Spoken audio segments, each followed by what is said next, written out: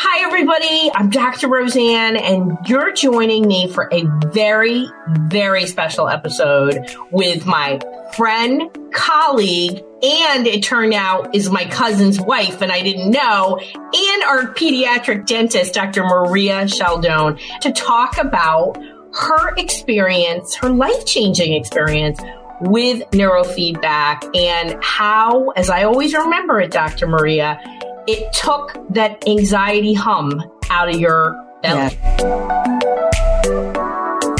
So thank you. I would call you cuz. Thank you. Here's our story. I was taking my kids to you, and everybody knows my Max has PANS, so I'm very suspicious of people. Maria doesn't know this part, but I'm a little suspicious of people, new practitioners. And Dr. Maria was probably the most thorough practitioner of anybody I went to. She would ask me very detailed questions, very caring, just so lovely. One day, she literally says, I've got to talk to you. And she pulls me into a closet and she says, I have anxiety my whole life and I want to come to you. And I was like, okay. And at this point, I know that anxiety is in the inside and we never know what really goes on with anybody in the inside. And when you made the appointment, I saw your last name, which is Sheldon. And I said, where is your family from in Italy? And she's like, my husband's family is from Caserta in Italy. And I was like, we are cousins because it's an unusual spelling. And it turns out, so I always say, my cousin Maria. So I would love for you to talk about what made you make that definer moment of saying, like, I've had anxiety my whole life and now I want something different. What happened in that moment for you?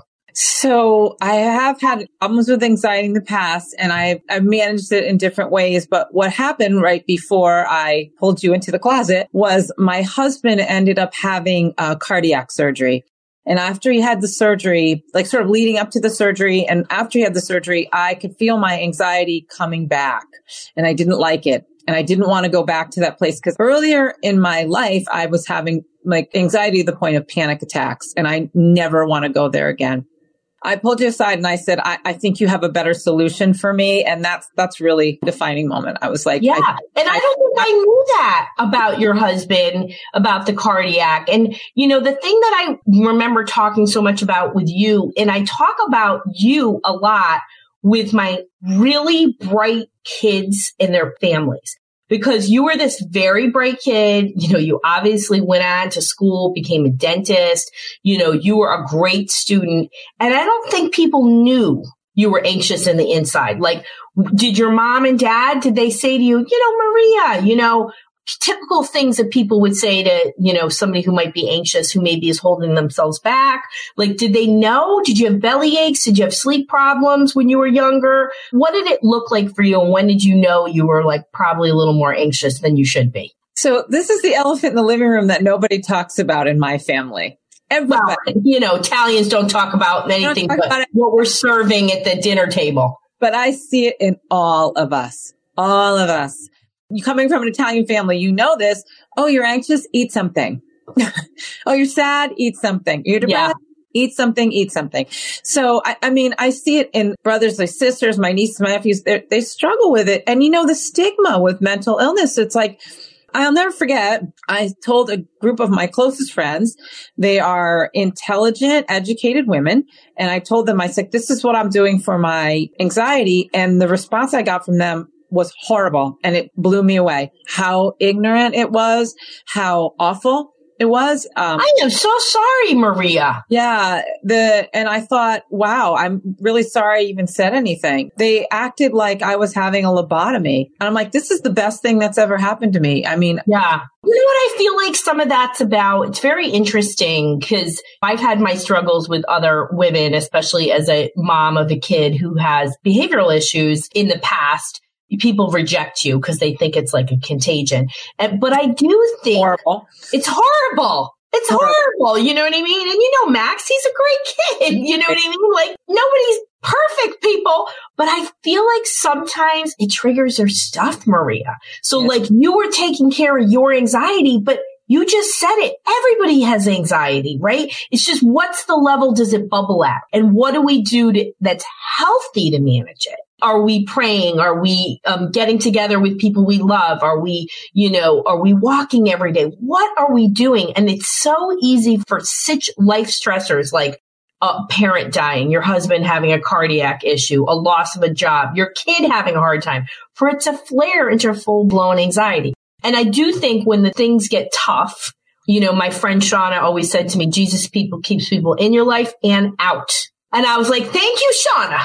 Because that was like a great statement for me, as hurtful as it is. I mean, those people, you realize you really can't rely on those women. Exactly. And one of the beautiful things about doing the neurofeedback was it allowed my anxiety to come down to a level where I could do other things. Like I felt comfortable doing other self-care things. Like I no longer felt, uncomfortable going into a massage room, which was dark and closed and all the things that would trigger my anxiety. Like I feel comfortable doing those things now. So it really was a game changer for me. I remember that moment. I got that memory that runs like a movie reel. So I can pull out little things and literally rewatch the whole episode. It's kind of crazy. Thank you, Philomena. She gave me that.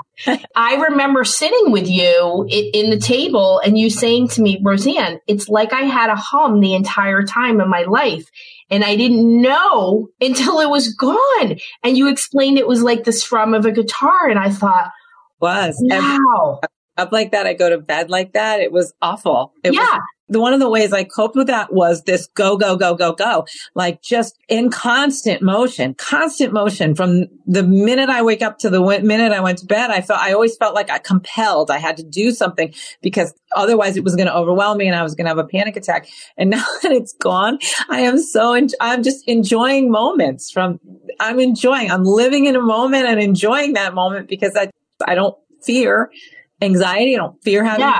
And let me just say this, Dr. Maria Sheldon, like you are as lovely as can be. When I said I was filming this podcast, we have a lot of long-term employees, Nancy and Kathy. They were like, Dr. Maria, oh, we love her. She's so nice. And like, that was my experience with you as coming into as a patient with my kids. You're always just so thorough and lovely and great communicator and just always made me feel like, wow, she really knows what she's doing and like getting expert care. Nobody would ever know you were anxious. Yeah, it doesn't come across. That's good. I guess that's no. But I just think that's such an important point because when a lot of times people come to me in a crisis and then they go, oh, there were sleep problems. Oh, my daughter wouldn't get her driver's license because she was scared of driving. Oh, worries about the test. Like there's a healthy amount of worry. And then there's a worry where you're like, what's going on? Right? You know what I mean? And so I was trying to explain to somebody the other day, like my youngest, Giancarlo, he's a Virgo. So he's got to know everything in advance. Virgo. What's the plan?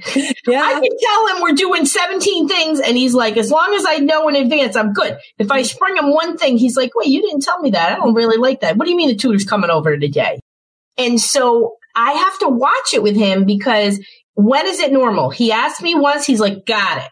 If he started asking me 7 times, then I know there's a worry about it. So we have to look for those little behaviors so that, when it comes to kids and also to look for those things within ourselves. Are we avoiding people? Are we drinking too much alcohol? Are we Netflix watching? Are we not getting up to exercise when we know that it really relieves stress for us? Like, what are the things that we could do to actually improve it? I love that the neuro unlocked for you that you could even do more self-care.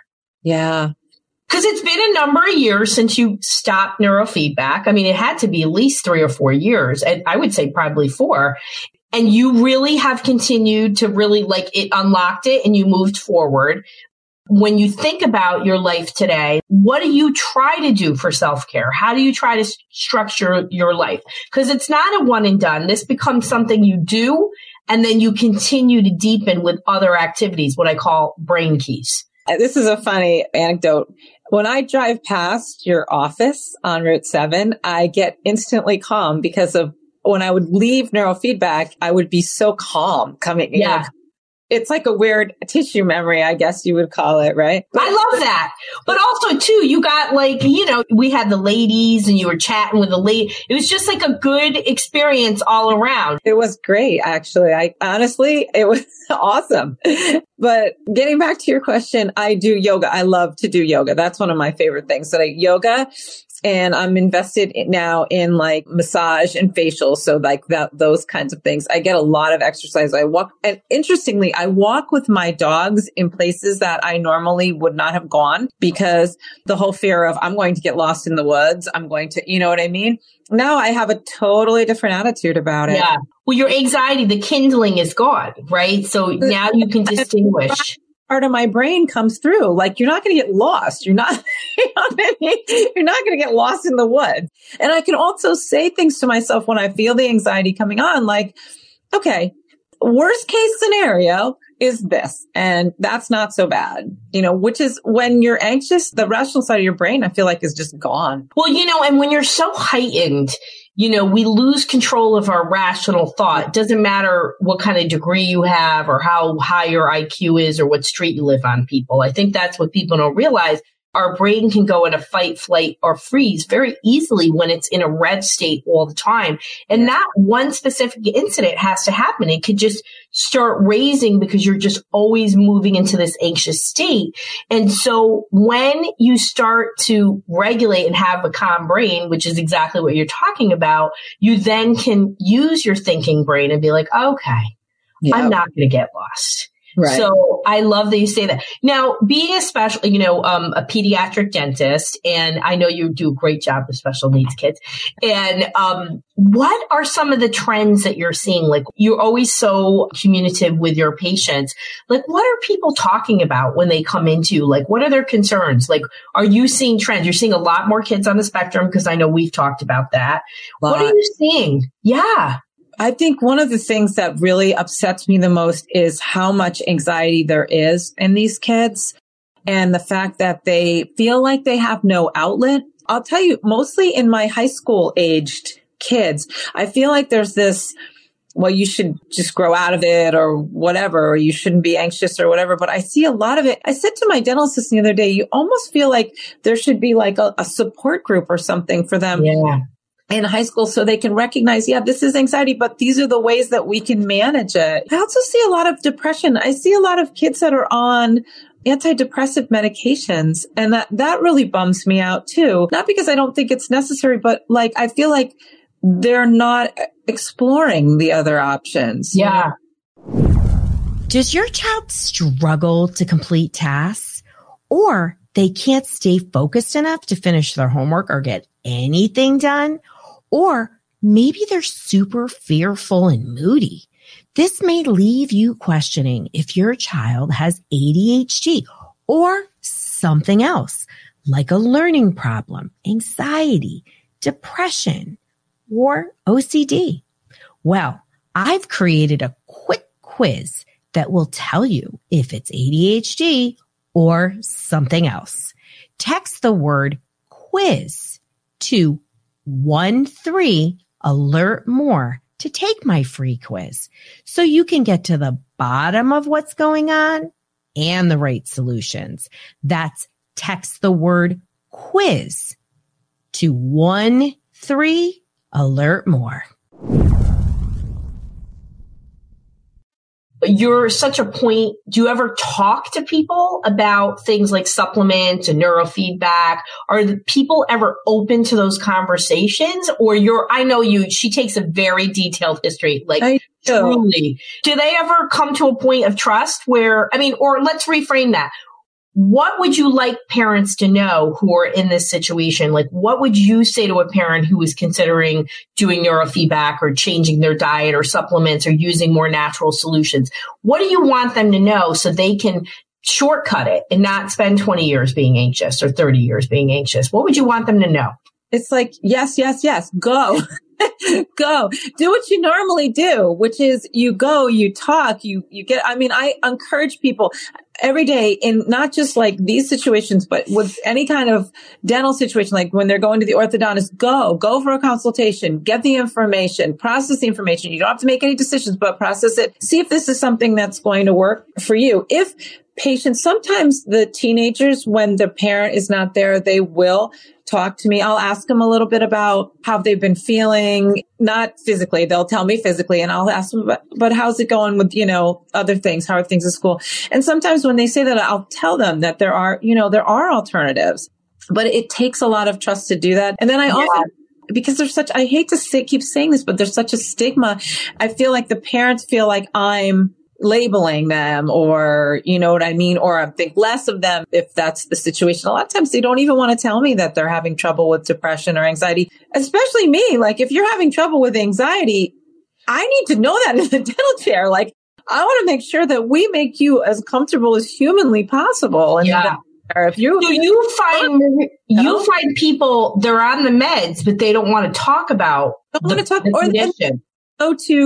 I'm experiencing this with my brother-in-law right now. And unfortunately, he has had to retire from his job because the anxiety has been so crippling. And I have been trying to tell him medication isn't the only option. Like there are a lot of other options, but it's really hard. So the stigma is a part of that. What else from your point of view, because you're so great at conversing with people, is it, for me, I always feel like people want a quick fix. Yes. Like you feel like, you didn't just do neurofeedback. You make behavioral changes. You pushed yourself. You were like, oh, my anxiety's down. I'm going to grow. Yeah. I'm going to get outside my comfort zone so that I'm like, wait, I can tolerate stress. So you did the behavioral part of it. I find that's a really hard part. I think people think even if the meds help and they take it down a little bit, they don't realize you actually have to make micro changes. You got to do the work. I think that's a huge stumbling block for people, is they have to do the work. I honestly think that, and this is just opinion, obviously, but I think people don't want to hear that the problem is them. Do you know what I mean? I think people want to hear that the problem is the school system. The problem is the dentist. The problem is the doctor. You know what I mean? I don't think they want to. And I try to explain that all. You're right. There's choices we make. And like when it comes to a kid, we can go away from it and kind of look at it as like from a movie. It's a nervous system that's dysregulated. We try to depersonalize it and say, okay, my brain is dysregulated. What behaviors could I implement? Right? I had a mom that was getting upset about something, and I told her, we're not going to fact fight. Yeah. I'm here to give you help and support, and let's be a parent detective. Let's dive in and let's figure out what's causing the stress at home. She was like, okay. So I was like, number one reason. She's like, when I tell her no. Number two, when I ask her to wear a different outfit. I was like, okay, wasn't expecting that. So we got in there, and 3 was homework. So, and we put some real solutions around that. And this was somebody who tried all these meds and it didn't work, and then came to me, has seen some difference. It's only like 20 sessions in, has seen some differences, but is like looking for a magic. I was like, wait a second, your kid's like 16 years old. It's not going to happen overnight. But now we know these are the 3 biggest hurdles that cause conflict. You have to make some changes. You're being a mother of a college kid. Is he like 7 feet tall? I mean, how tall is Sam? 6'2". Yeah, he's big.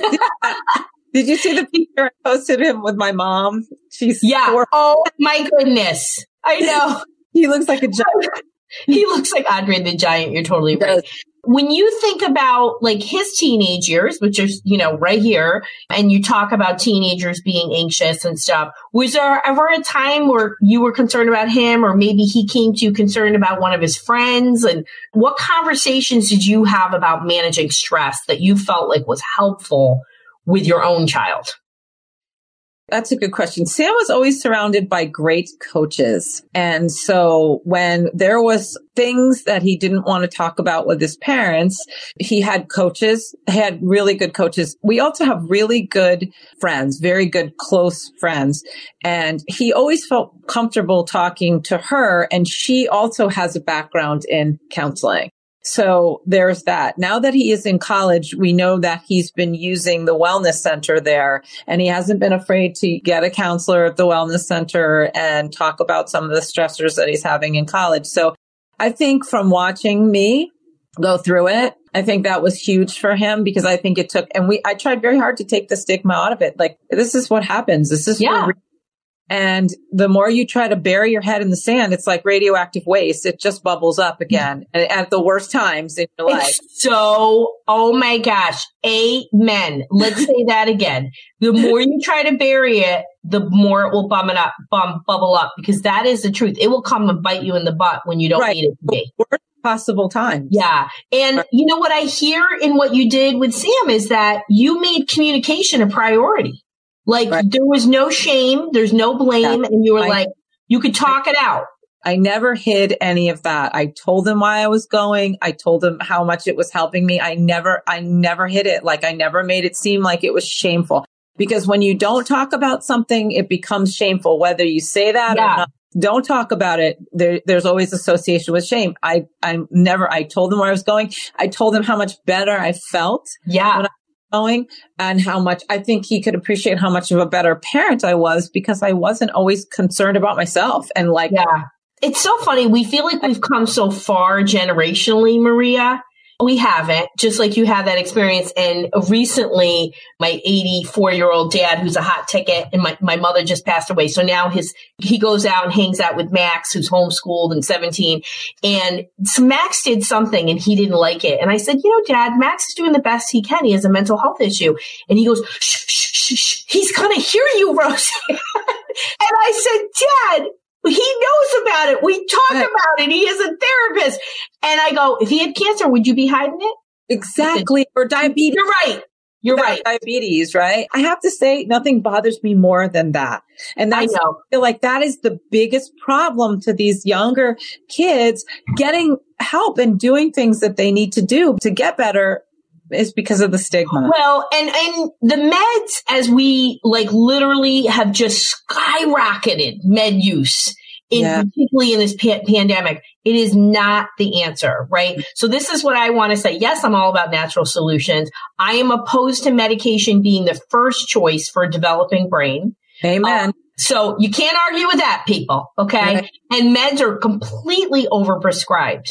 My friend, Dr. Elisa Song, told me the other day that 520 million antibiotic prescriptions are done in a year, and half are for kids, and 70% of those are incorrectly prescribed. Awesome. I'm like, holy moly, that's just antibiotics. You know what I mean?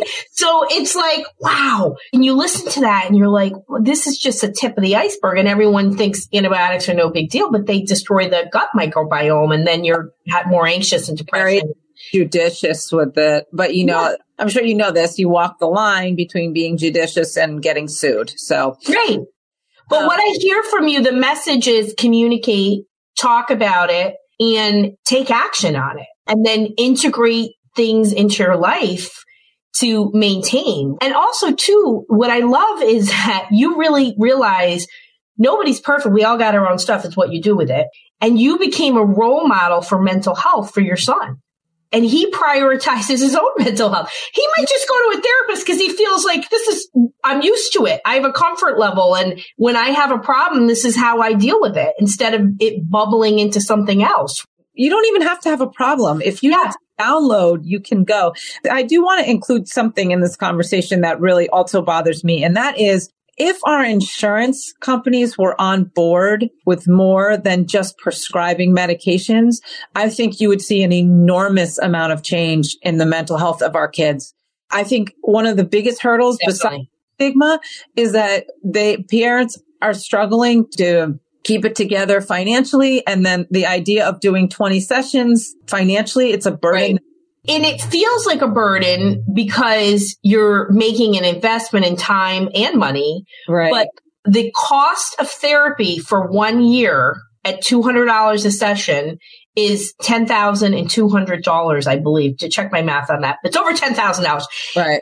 And that's therapy that's not working if your brain is dysregulated. So talk therapy only works when your brain is in a regulated state. And I believe in neurofeedback. I believe in PMF. I believe in supplements. There's just a lot of things that are out there. And of course, I'm going to be, have all of those things coming. There's a lot of ways to calm the brain. We just have to work on calming the brain. And sometimes you have to do things like neurofeedback or other therapies because you're so dysregulated. So that's okay too. But the pill shouldn't be the first solution. You should investigate. The pill is the first solution because that's what the insurance companies pay for. I know. The insurance company will do it. That's what your provider is telling you. And that's what you think you should ask for. And that's why your conversation with me is so important, because you are unveiling as a physician, a dentist, and you're getting in there and telling people, I'm a successful person with an awesome home life. And this happened to me. There's lots of solutions. I think that's a huge part of the problem. I think people don't think that there's any other solutions for them. There's lots of solutions. Dr. Roseanne has lots of options for you. You just have to, you have to be open to it, and you have to. No. And, we even have we have our Facebook group, Natural Parenting Solutions. You can go to www.drroseanne.com/group, or you can just go to Facebook group. And it's a way to get in there and start it, right? Not everything is DIY, but boy, you can get lots of info. And Dr. Maria, as we kind of go out here as our final takeaway, what would you tell people about even just your overall experience in working with us and how it changed your life? What would you say to people?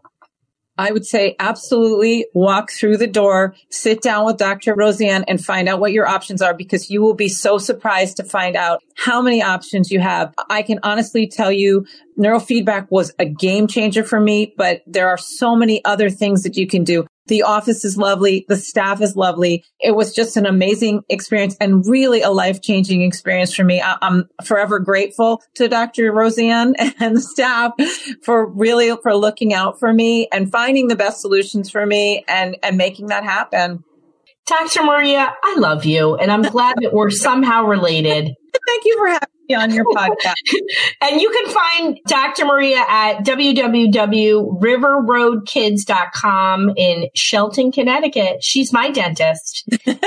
And she's there. And she's amazing. And if you're interested in working with us on our Brain Behavior Reset program, you can go to drroseanne.com/apply. We only take a small amount of people because we love you up.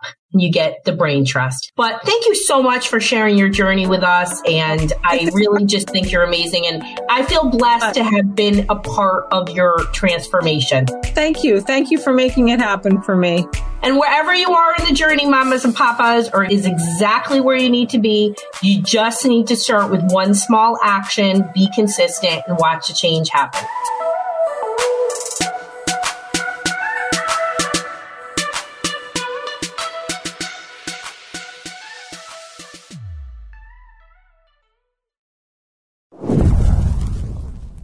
You need the right solution to help your child be successful at home, school, and life. And that's why I've created the Solution Matcher. Go to drroseanne.com/help, DRROSEANN /help to get the right solution for where you're at.